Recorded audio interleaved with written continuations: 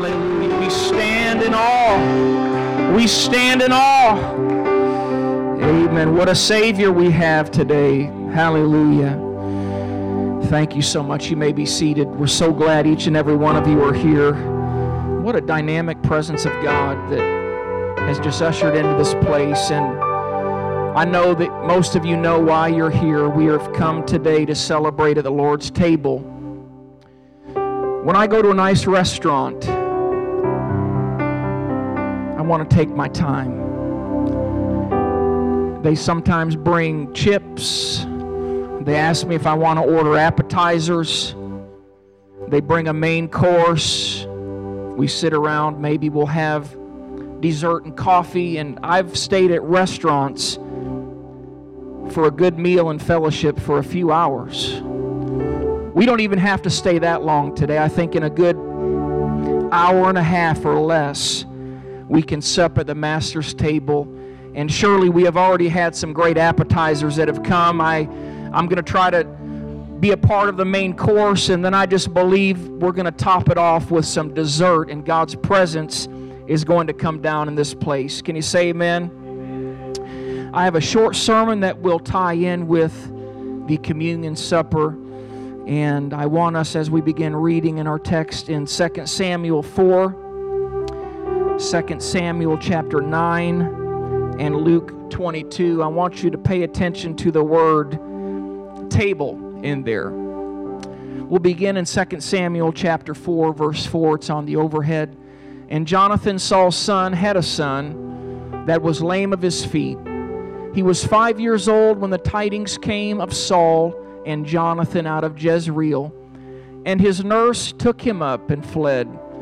And it came to pass, as she made haste to flee, that he fell and became lame, and his name was Mephibosheth. But David, being a man after God's own heart, did not pursue Saul's family to murder them. But we read in 2 Samuel 9, the king said, that's David, "Is there not yet any of the house of Saul, that I may show the kindness of God unto him?" And Ziba said unto the king, "Jonathan hath yet a son, which is lame on his feet." And the king said unto him, "Where is he?" Aren't you glad that one day the king asked, "Where are you?" He came looking for you. And Ziba said unto the king, "Behold, he is in the house of Machir, the son of Ammiel, in Lodabar." Then King David sent and fetched him out of the house of Machir, the son of Ammiel, from Lodabar.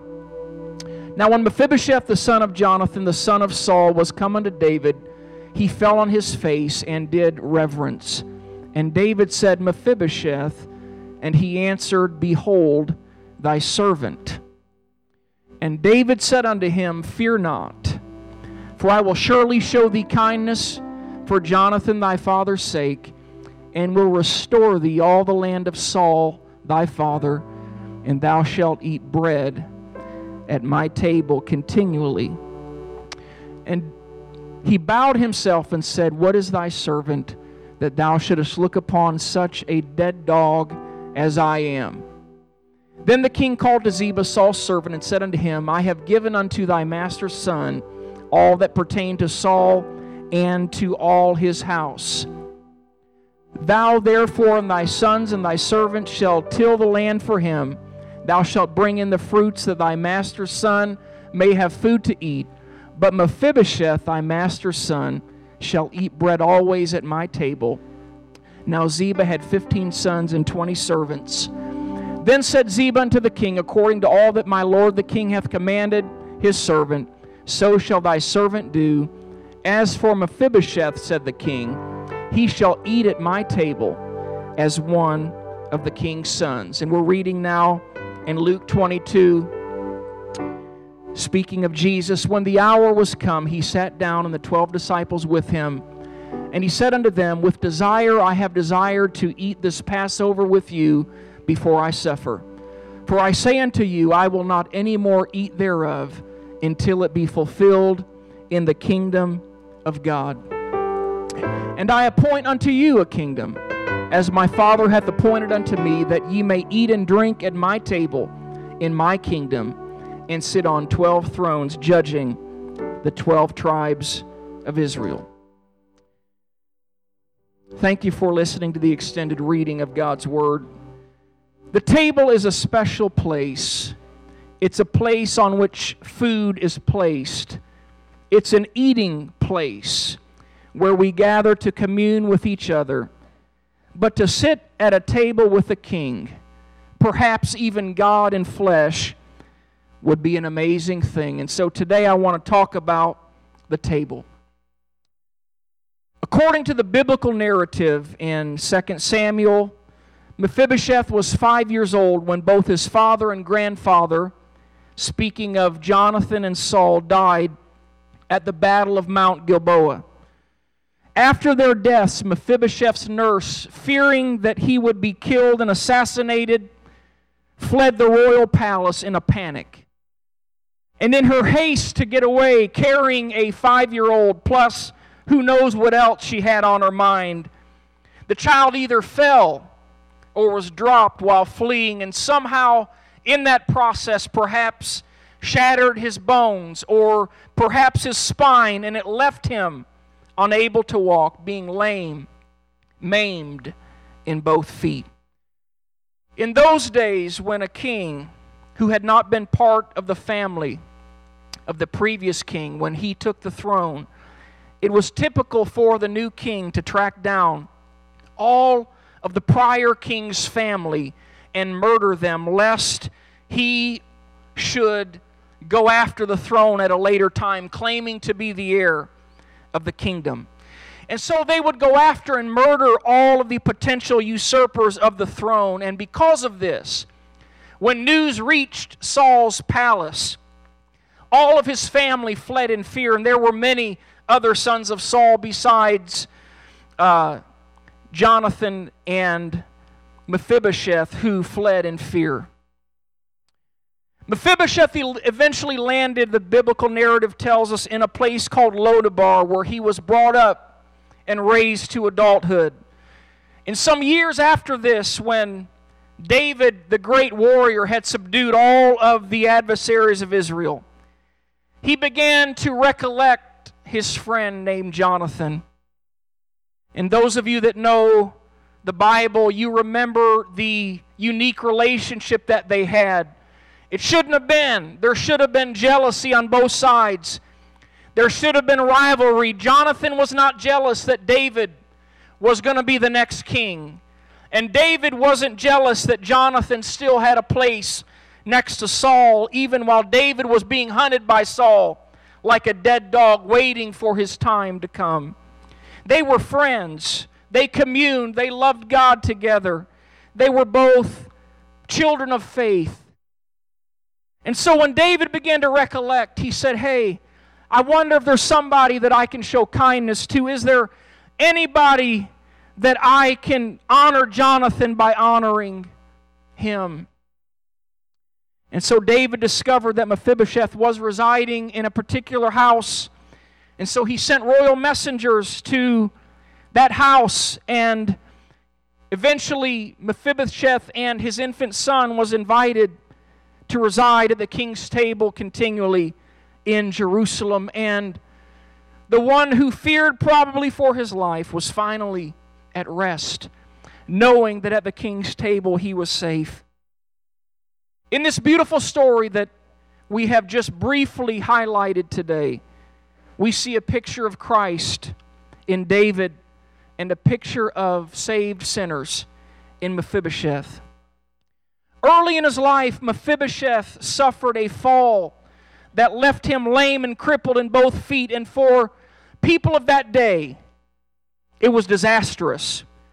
A person who could not walk would be unable to do almost anything for himself.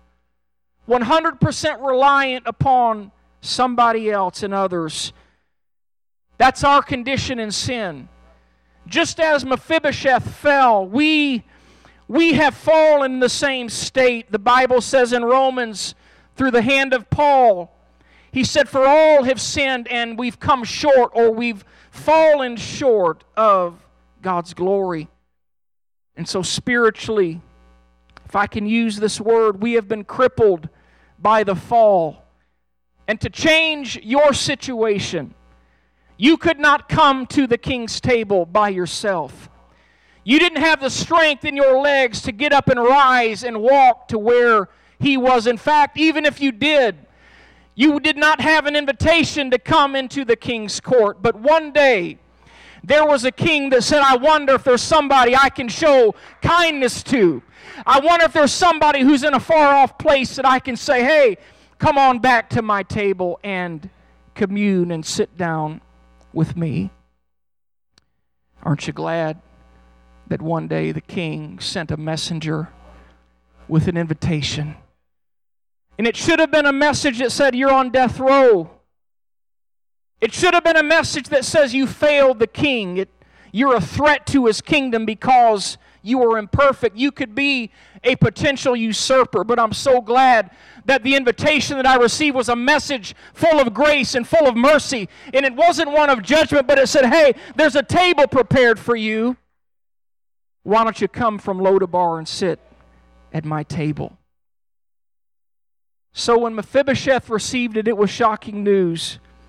He knew he could be considered an enemy of David, unworthy to sit at his table. So his whole, from age 5 to whatever adulthood age he was, knowing he had an infant son that came with him, from age 5 to probably his late teens or early 20s, he was hiding.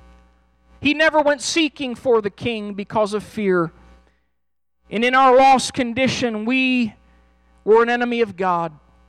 The Bible tells us we were enemies that were reconciled by His cross. We were unworthy to come to where He was, to sit at His table, eye to eye with the King. And so we were in hiding, just like Adam was, knowing our condition before God. But just like in the case of Adam, and in the case of Mephibosheth, the king made the first move. Mephibosheth did not do anything to signal that he was even interested in being found. In fact, it was the opposite.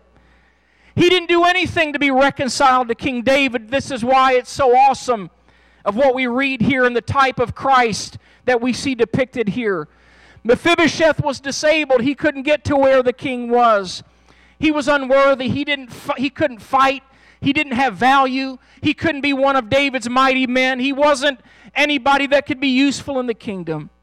But yet David called for Mephibosheth to show loving kindness to his household. And so once inside, we are told that Mephibosheth was treated as a son. We find in 2 Samuel 9 that Mephibosheth ate at David's table as one of the king's own sons. In the same way you and I today have been adopted by the king, we have been invited to sit at his table. John said in chapter 3, verse 1 of 1 John, "See how great a love the Father hath bestowed on us, that we would be called the sons and daughters, the children of God." We have been invited today, once again, to sit at his table. You see, the communion table can be glass. It could be wood. It could be cardboard, if necessary, plastic or metal. But at the table there is grace. There is healing. There is power. At the table there is communion with the body of Christ, and there is communion with the blood and body of the Lord Jesus. And we have been invited continually to sit at his table. You see, there are 3 benefits that I want to bring to us before we enter into our communion fellowship. The first benefit that comes to Mephibosheth and to us is that we are rescued from Lodabar. The meaning of Lodabar says this: it's a place of not having, a place of no pasture, which means no rest, no provision. It was a place of forgotten people, good-for-nothings, outcasts, dependents, the unclean, sinners. But in that place, he received the invitation to come to the king's table. And once he got there from Lodabar, can you imagine? It was like a leper colony. It was a far-off place. He gets an invitation. He goes from Lodabar to a palace at the king's table. And he realized that even in spite of his fear as he was walking there or being carried there, he realized that when he got there that the thoughts of the king towards him were not evil, but they were good. Thoughts of peace to give Mephibosheth and to give you an expected end. The second thing that happened to Mephibosheth and to us when the king beckoned is that he was restored from his lame condition. It doesn't say that he was healed, but some of the consequences of his fall were healed. He was restored to royalty. He was an outcast in hiding. He had royal DNA from Saul and Jonathan in his body. He was of the royal house of Saul. Grandpa was king. Daddy was going to be king. He was a prince, an heir to the throne, but in Lodabar, he had none of that. But when David said, you can come and sit at my table, I'm going to make you a son. I'm going to restore to you the royal blood and fellowship that you had before you got dropped and before your grandpa and daddy got killed. I'm going to make you a prince again. You're going to sit at my table. When I say my son's names, I'm going to say Mephibosheth in the same manner. You have a right to be there. And he was restored from the hurts of the past. He forgot what had happened when he was 5. Because when you're at the table, guess what? Nobody can see just how broken you are. You're side by side with all the fighting men. You're side by side with all of the king's sons. Your feet, your brokenness, your lameness is hidden beneath the table, and you are face to face with the king. He's not looking at your legs. He's not looking at your brokenness, but he's seeing a son and a daughter sitting there at his table with everybody else, and the same meat that he eats, and the same meat that his children eat. You're eating in the same way. Your hands still work. Your mouth can still commune. Your eyes can still see, and nobody cares that your feet are broken. Nobody cares that you're sitting there imperfect because your brokenness has been covered at the table. Nobody expected him to run or fight. All that they desired of Mephibosheth to stay in relationship was that when he was beckoned to the banquet, that he came. He didn't have to show his strength by holding a sword. But when beckoned by the king as a son, you don't deny the call of a king to come at his table. And so he would walk or be pushed into the king's banquet hall on level ground with everybody else. Don't let this suit fool you. Don't let it fool you. Don't let the other suits fool you, the hairdos, the reflections in the mirror that are gorgeous. You guys are a good-looking bunch. But if we were to share the truth about ourselves, I'm just as broken as you, and I am called again to the king's table. He doesn't bring the leftovers to the broken. He brings the best meat. He brings the best bread, the best butter, the best wine. And you're partakers with him. You're communing together, which means you're enjoying the same thing, which is relationship and fellowship. So, Mephibosheth ingested the bounty of the king.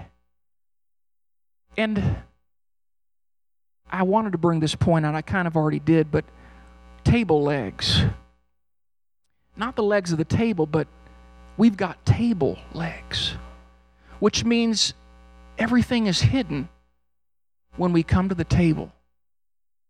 things that were pronounced about our lives and the sins and the addictions and the struggles that we have when we come to the table. God restores us to royalty. Pardon is granted. Sins are covered. The evidence of your fallen condition is covered at the King's table. My last point in this is that love is renewed. The King said, "Is there not yet anyone of the house of Saul to whom I may show the kindness, the loving kindness, the hesed of God?" And so David called for Mephibosheth. He didn't come himself because the king always sends a message through a messenger. And if you receive the message of the messenger, that is your access to the king's table. Jesus is inviting you through this messenger with his message to his table. I don't know why he picked that certain messenger to deliver the news that day. I don't know why he picked me to deliver this news today and Brother Bales in a couple weeks, but every once in a while he just selects a messenger with a message to invite you to the table of the king. That word, loving kindness, chesed, is a beautiful Hebrew word depicting what God did through Christ in bringing us into his presence. And that word lame in the second part of that first scripture that I read has a dual meaning. And that meaning is pakah. It can also mean to pass over. So when Mephibosheth was lame, he was dropped and passed over. It indicated that all the people in haste kind of ran and forgot about him for a moment. He was neglected, passed over. He lived that way in his life. And it seems to me that he felt like some of us have felt before, that everybody else has run by us. Life has passed us by. Everybody's ran by where we are, but one day you got an invitation from the king, and he did not pass you by. He invited you in to his presence. And that word pakah, that lame, he was passed by. It's the same word in Exodus 12. When the Lord says he will pass over the houses marked with the blood of the Lamb. You see, life may have passed you by, but when you receive an invitation from the king, the only thing that's going to pass over you is his judgment. He's going to take you into safety at his table, and judgment will pass over you because you're loved by the king. As Nada comes to play, and as our messenger will go bring the Sunday school teachers and children in with us, the world's most expensive table sold at an auction for $4.6 million, and you're looking at it. This was in January of 1990 at a Christie's auction house in Philadelphia, Pennsylvania. That value today is about $7.5 million. It's called the Tuft Pier table, named after Thomas Tuft, its original creator. It was hand-carved in the 1700s, resulting in a beautiful and unique design. And one of the features that makes this table so valuable were its long legs, ending in narrow ankles with detailed ball and claw feet. And another reason for its value was that it has remained completely original and intact for this long, and has a special design and provenance that makes it even more unique. You see, it remains, in man's estimation, the world's most valuable table. But today in front of me, there is a table of extreme value, measured not in millions, but in eternal value. It's priceless, and it's remained original and intact for 2,000 years. its provenance originated in an eternal blueprint. And it was crafted by the carpenter from Nazareth. It is the Lord's table. You can't even see Him today, but He is there in our midst. He has come to commune with us, and He has invited you and I in to be seated with Him in heavenly places.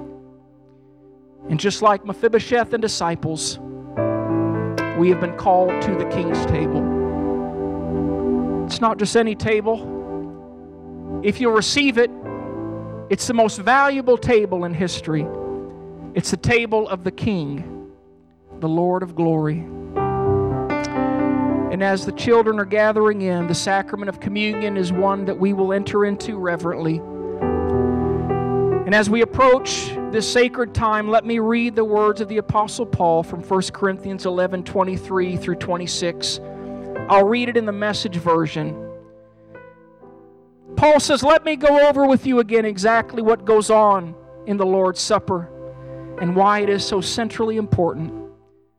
I received my instructions from the Master Himself and passed them on to you. The Master Jesus, on the night of His betrayal, took bread. Having given thanks, He broke it and said, 'This is my body, broken for you. Do this in remembrance of me.' After supper, He did the same thing with the cup. 'The cup is my blood, my new covenant with you. Each time you drink this cup, remember me.' What you must solemnly realize is that every time you eat this bread and every time you drink this cup, you reenact in your words and actions the death of the Master. You will be drawn back to this meal at the King's table again and again until the Master returns. You must never let familiarity breed contempt. Do this to remember me." All four Gospels mention the Lord's Supper. It is an ordinance. It is a sacrament. It is a religious rite of the early church and our church. And on this first communion, the disciples thought they were simply celebrating the normal Passover. The night that the lamb was slain and the blood was applied to the doorposts, they ate bitter herbs. The death angel passed over and they were released from bondage. But oh, if they could have known how sacred that moment was and what was about to happen over the next period of time, they might have soaked in just a little bit more. There are two elements of the communion supper. Wine represents the blood and body of the Lord and the benefits which flow to us from it. And then the bread, the unleavened bread, represents His body that was broken. It's also a type of sin in the Bible, and it represents Christ's broken body, releases us from sin because His body was sinless. And then we're commanded two things. First, to remember. Jesus, for some reason, felt the need to remind the disciples to not forget. He knew that within a century the church would flourish. Thousands and millions would come. Positions would be held. Books would be written. Denominations would be formed. Status would be gained. Cathedrals would be built. Talented singers and musicians would gain followers. Ministries would be started. And people with itching ears would heap up to themselves preachers. And even an empire would be Christianized. But would we remember who started it all? That it was that itinerant preacher from Nazareth. And so why don't we close our eyes for just a moment and let us remember Him now. In a silent prayer or humble praise, let us adore the King who has invited us into His presence. How could we forget? Can you forget His crying in the garden in the darkness of Gethsemane? And that while 3 slept, 1 prayed. Can those of us who have been saved by the blood of Jesus forget His sacrifice? It's inconceivable that those of us who have been loved with the highest love could forget the one who loved us enough to give his life for us? And could we ever forget the one who has never forgotten us? Jesus thought we could. And so he told us to remember. And in remembering, we affirm three things: our belief in his death, our commitment to live for him, and our faith in his return. And then he said to do this. He said, "Verily I say unto you, except ye eat of the flesh of the Son of Man and drink his blood, you have no life in you." You may lift your eyes, please. "Whosoever eateth my flesh and drinketh my blood hath eternal life, and I will raise him up at the last day." The words, "you have no life in you," originates from the Greek word zoe, which means sustaining life. In partaking of the Lord's Supper, eating at his table, we are given nourishment, day-to-day nourishment, as it were, that allows us to live and to be sustained. He said, "Do this." The Lord's Supper symbolizes the constant feeding of the soul, energized by the power and presence of God. And I want our ministers to come. Brother Green to stand here. Brother Bales to stand to my right. This new life that we have been given must have nourishment. Therefore, we are baptized only once in the name of Jesus. But the new life just begun must be strengthened through the table of the Lord. So this is a powerful moment in our fellowship at the Lord's table this afternoon. We remember Christ, and I want to invite those that can to stand. And just in a moment, you will be coming down the center aisle. I'll release the back row first. You'll come down the center aisle, return to your places. If you are unable to get up or do not feel it necessary to do so, one of our ministers will come back and receive the communion with you. And so we remember by doing this as partakers of the communion meal. Sister Ann, if you could lead the back row and come and receive the body and the blood of the Lord. And please on the left side as well.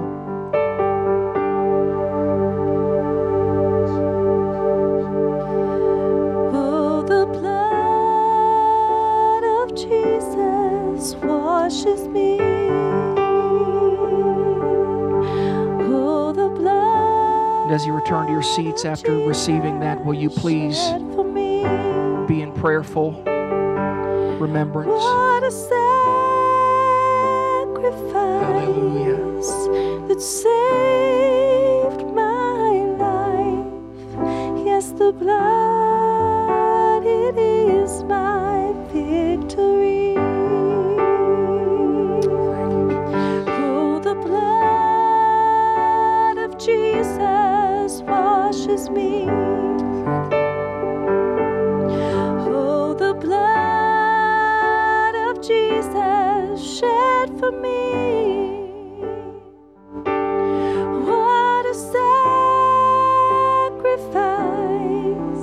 that saved my life. Yes, the blood, it is my victory. Oh, the blood of Jesus washes me. Oh, the blood of Jesus shed for me. What a sacrifice that saved my life. Yes, the blood, it is my victory.